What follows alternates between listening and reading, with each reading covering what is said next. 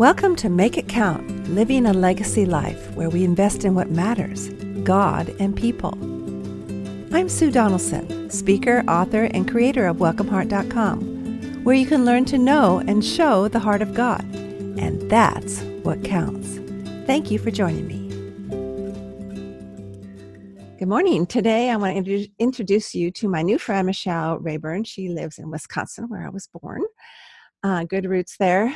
And so she's so talented, and I'm glad I met her because I'll probably be accessing some of your talents, Michelle.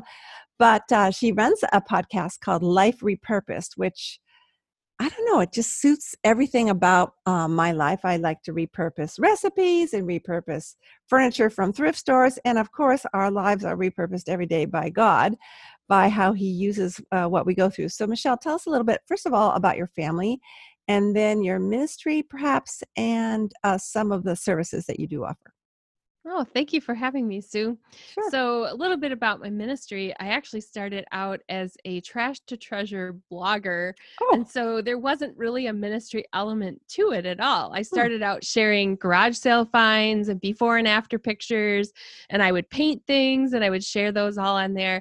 And I grew a pretty big following as a blogger that way, and then realized I don't know where I'm going with this. Hmm. And so I was asking God, give me something else besides just inspiring people with before and after projects. And he really showed me that our life is a before and after project that he does on us. So I started to speak for women's groups and started to show these garage sale finds and then move into a message talking about how God repurposes us and how our scars are part of our story. So Hmm. that's really how my ministry as a speaker and a writer got started. Can I ask you a You personal also said, question? tell me a little. Well, let me ask you a Yes. question on that first. So when you started, I just love it that it came from something you enjoyed doing and it came into something Yeah. more purposeful, perhaps for legacy. How can I ask? How old were you the first time you spoke on that? Around I was in my 30s, I think, okay, because I'm 51 now, yeah, and it's been about 20 years that I've been writing and speaking. I think I was blogging probably in my early 30s. okay, all right. And can you give us an example of a piece that you showed as a sample when you were speaking? Like this has this quality, and now it changed to this quality. Can you remember an example from an early Oh, I talk? have so many. So I did a Just one. lot with windows because we replaced the windows on our house. And so I took the old wooden paned windows, and some of them I had put scrapbook paper on the back and then used vinyl lettering or painted something on the front. I had something portable that I would take even if I had to fly somewhere, was a cheese grater, that like an old rusty the stand-up Yeah. cheese grater, and I would put a candle inside and use it as a luminary. What a great idea. And I so want to then do that. that yeah, it was fun. I had it on my mantle and people would come over and ask why I had a cheese grater there until I lit the candle. But when I was talking, that also, there's so many spiritual lessons, the light shining through and all that kind of thing. So that was one. I used to take old pie tins and muffin tins and paint little things on them. So there are a lot of things that were portable that I could take with me, and then some are bigger. Like I did some slideshows of furniture, things that I had transformed. How fun. I bet those talks were so well received because, number one, women love to see how they can repurpose their own things Hmm. and decorate beautifully, but they also have all suffered. We've all suffered some Right. disappointment, some disillusionment, some expectation that was not fulfilled. Mhm. Let's go back, describe your family right now, and then we'll get into legacy questions. Yeah, so it actually ties into the blogging part because in my 30s, I was a stay-at-home mom with two young boys, and now they're grown up and they're married. And a week ago, we had our first granddaughter born. So Whoopee! after having raised two sons and then bringing two daughters-in-law into the mix, we evened the score for the first time, where I had been outnumbered for all these years, and suddenly we're one up because I have a Yeah, granddaughter. yay! That's wonderful. So, what's her name? Yeah. What's her name? Emery, Emery. Oh, I but love that. spelled Emma, like Emma and Marie blended together. Wow. And it has some significance for one of her grandmothers. And then her middle name also is for another great grandmother. So Wonderful. yeah, Congratulations. I'll try not to be thank jealous. you. Someday, my girls say, someday. So you are also a freelance writer. You're a copy editor. Is that right? What are some Yes. services that you offer? Yeah. So I'm a freelance writer. I write my own books, but I also help people write theirs. So I'm a ghostwriter too. And then as an editor, I edit books mostly for Christian authors, Mm, and some of them keep coming back. Like I've been editing a series of Bible commentaries for a missionary that has hired me to do that. So that's wonderful. really fun to have that. And then I do some book design. So I do book covers and interiors for Christian authors that are publishing their own books. Wonderful. What a service. And you're so talented, artistic Thank and you. brainy. I like that. Artistic, brainy, and then also you like to talk. So, because you have a podcast. Thank you. But we met on the Power of an Introvert, a launch team by Holly Girth. And you Yes. just told me that you were an introvert and yet you like to podcast. So, how does that Yes. combine? How does that combine, you So think? actually, the book, as I'm reading through it, I'm still not finished reading her book, but it explains some of the way it works with um, introvert and extrovert isn't necessarily how much we talk or even how outgoing we are, but how we process information Mhm. and how we energize. So she explains it as how introverts have a finer net where more of the details around them are caught in that net, and extroverts have, think about a colander when you're draining pasta.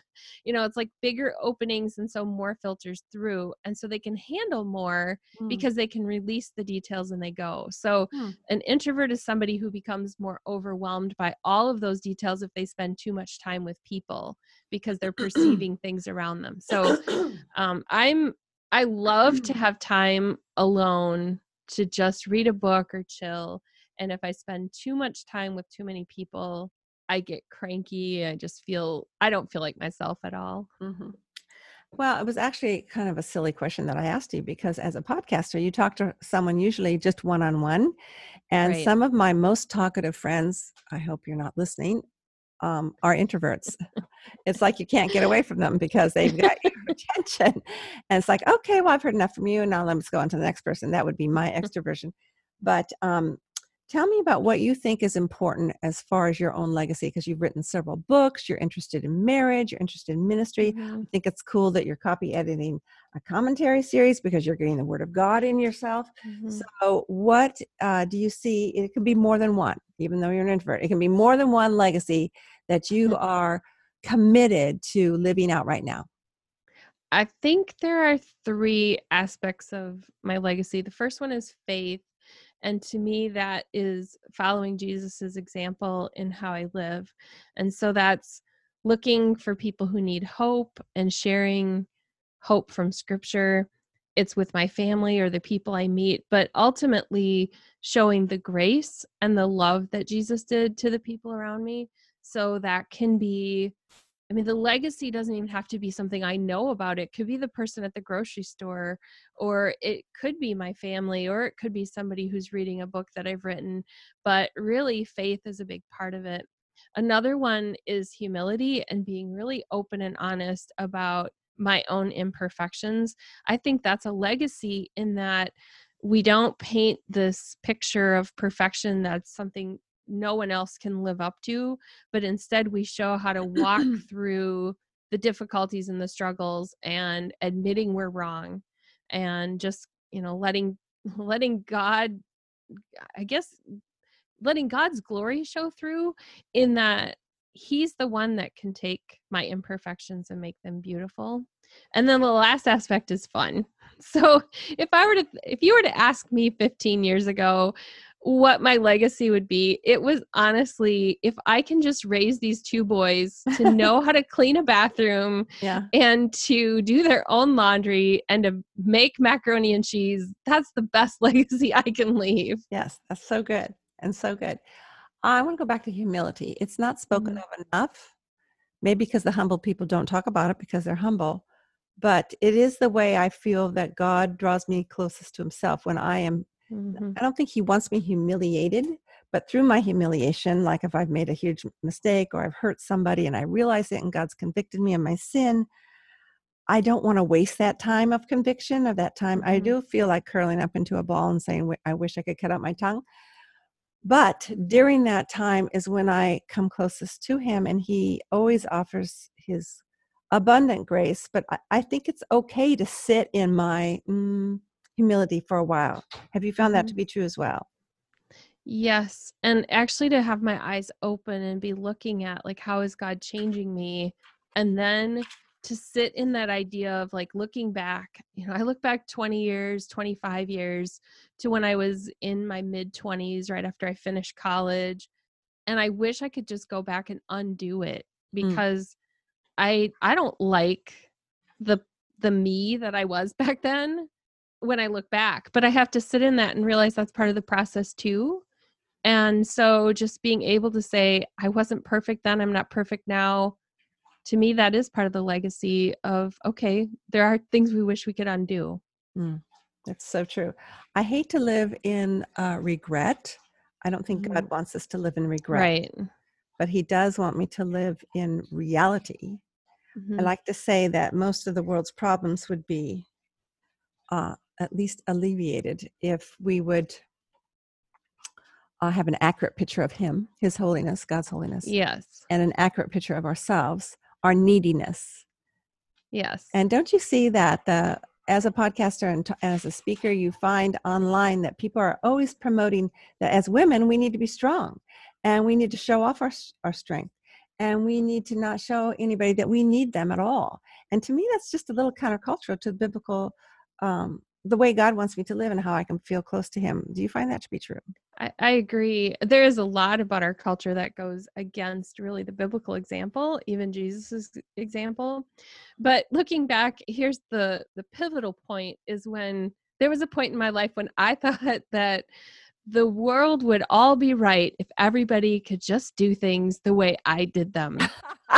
So that's the example of how the transformation comes in the humbling of like when you realize that's not the point of it at all. The Mhm. point of it is if we could live by Jesus's example, if we could live with the Bible as a guide, it might be upside down from the way our culture does it, but that's the transformation process that God does in us when we surrender our lives to him.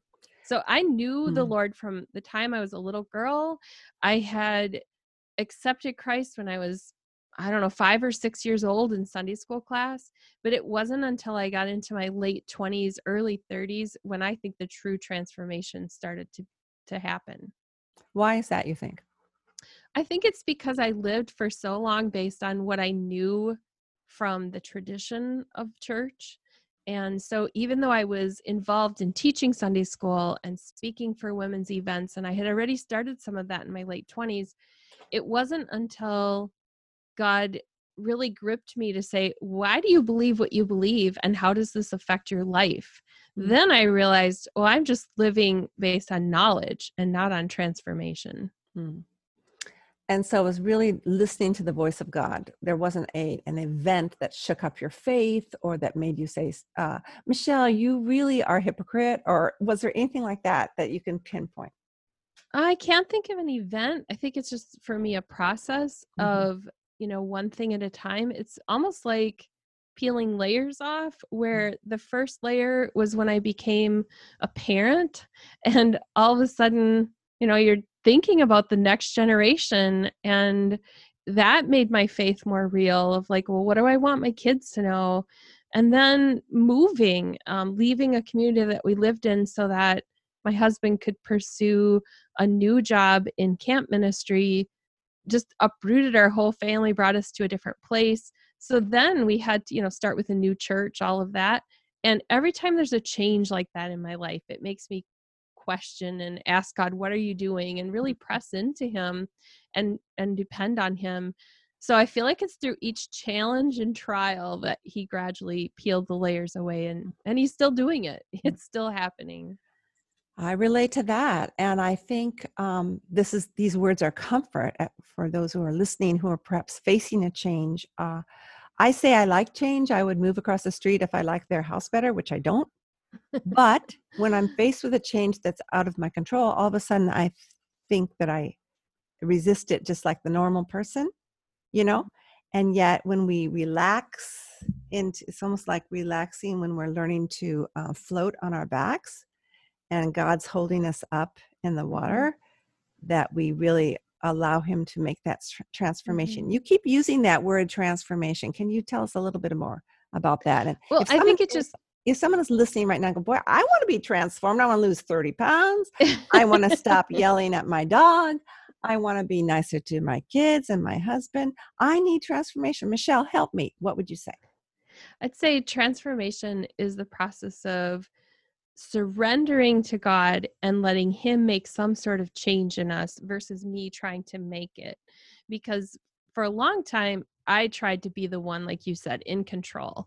And so change is great when it comes to rearranging my furniture at home. I love that. I do too.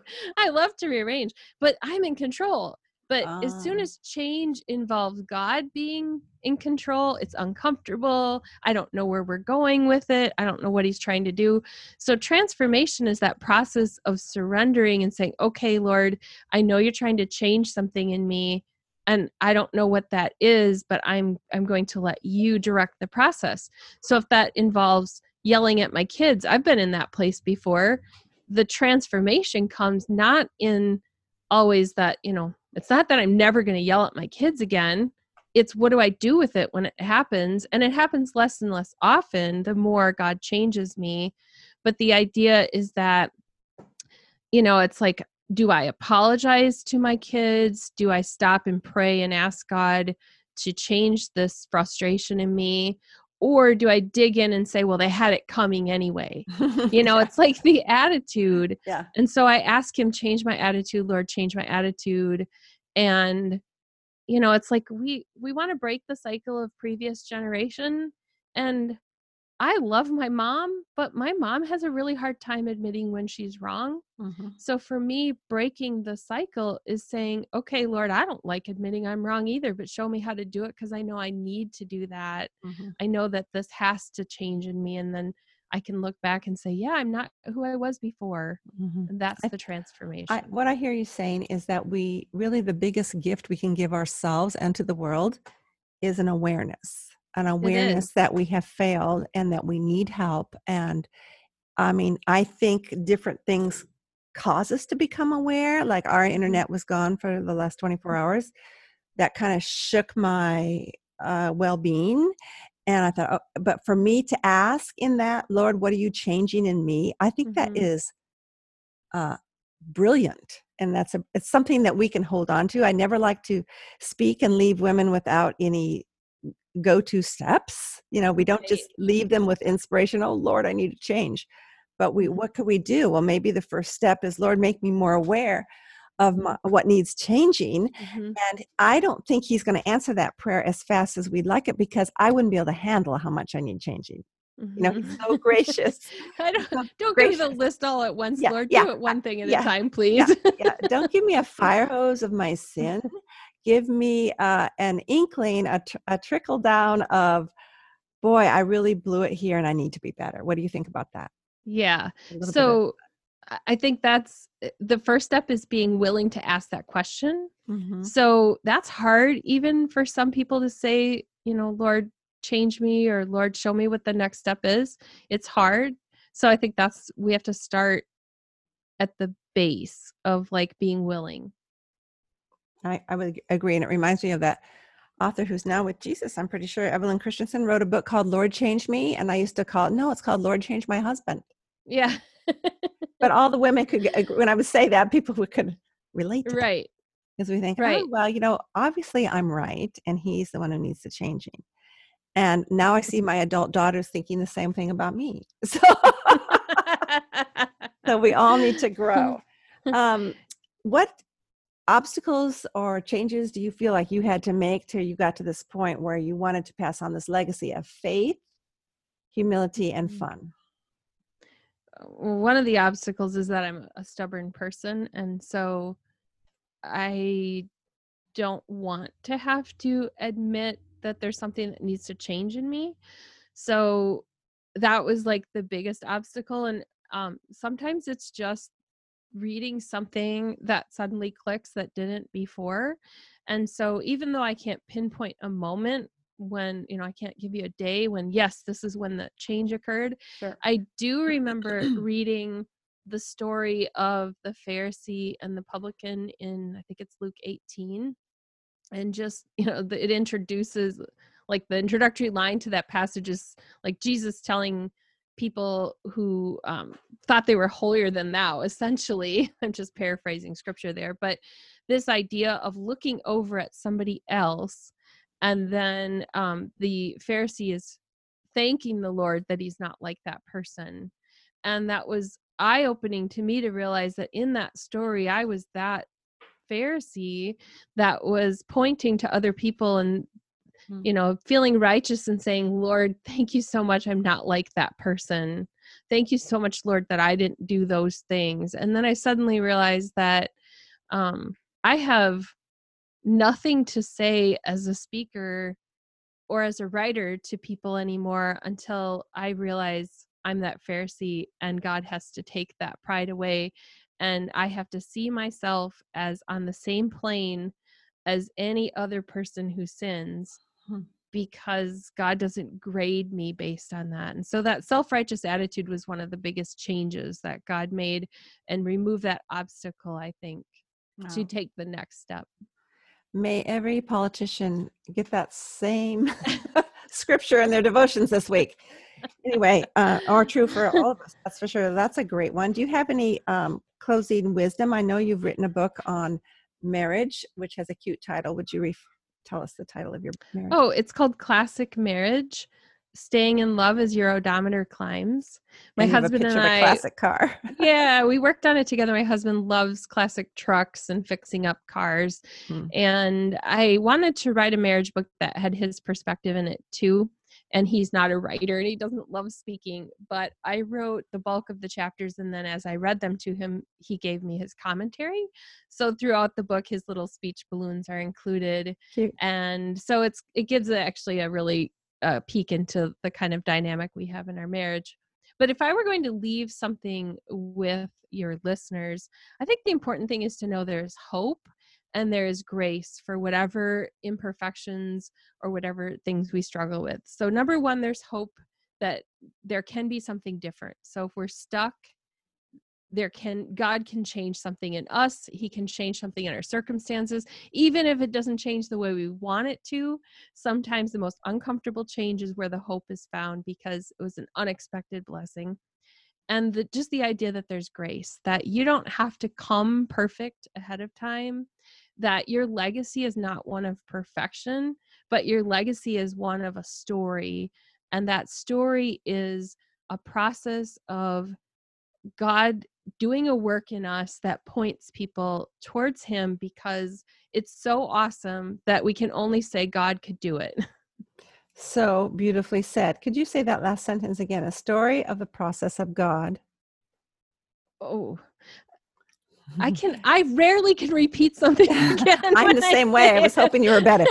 People can back up the podcast and hear it again. Yeah, no, just the idea that our story and the whole process points people to God, in that it's such a dramatic thing, or maybe it's even subtle, but such a thing that only God could have done it. Mm-hmm. I love that only God could have done it. I love the expression throughout scripture, but God, but I like this one just as well, only God. Mm-hmm. And I recently wrote about stepping down into the Jordan River. They didn't know the Jordan River would actually separate and divide until they stepped down into it. Mm-hmm. And so only God could do it at high tide, because they should have waited till past harvest time. But no, they were told to do it during harvest time when the water was at its highest, so that we could see the bigger miracle. So the bigger miracle is when God does something when we don't expect it, when he brings beauty from ashes, because we're stuck in the ashes. That's one of my favorite verses in Isaiah. Yes, so great. So thank you so much. And I think you sent me a gluten-free recipe for all my gluten-free listeners. You'll be getting that as well. Did. And has that made a difference in how you feel? We'll close on. Oh, in being gluten-free? Yeah. Well, it has helped me some. I have a son with celiac, and I'm gluten sensitive, so yes, it has helped. And the recipe I gave you is one that I like to put in the freezer so that if people come over or my son comes over, I can just pull something out and I don't have to like think about baking in the moment. I love that. I love that. I do that with chocolate chip cookie dough. I have 3 Yep. rolls of it in the deep freeze, which I noticed this morning. I thought, nope, it's too early for that. But yeah, it's good to have it on hand. I love that. A heart for hospitality. Well, thank you so much, Michelle. It's been a delight. I hope I plan our friendship continuing. And those of you listening, be sure to go on her website, michellerayburn.com. Is that right? Yes. And Thank you so much for having me. I oh, feel like we could talk all day. I do too, but we better stop for the sake of our listeners. Thanks so much and God bless. You too. Until next time, think about your legacy, the one God has called you to live, all for heaven's sake. I would love to speak at your next Christian Women's event. See my keynotes and retreat series, as well as the show notes from today's broadcast at welcomeheart.com. Thanks for coming. You're always welcome here.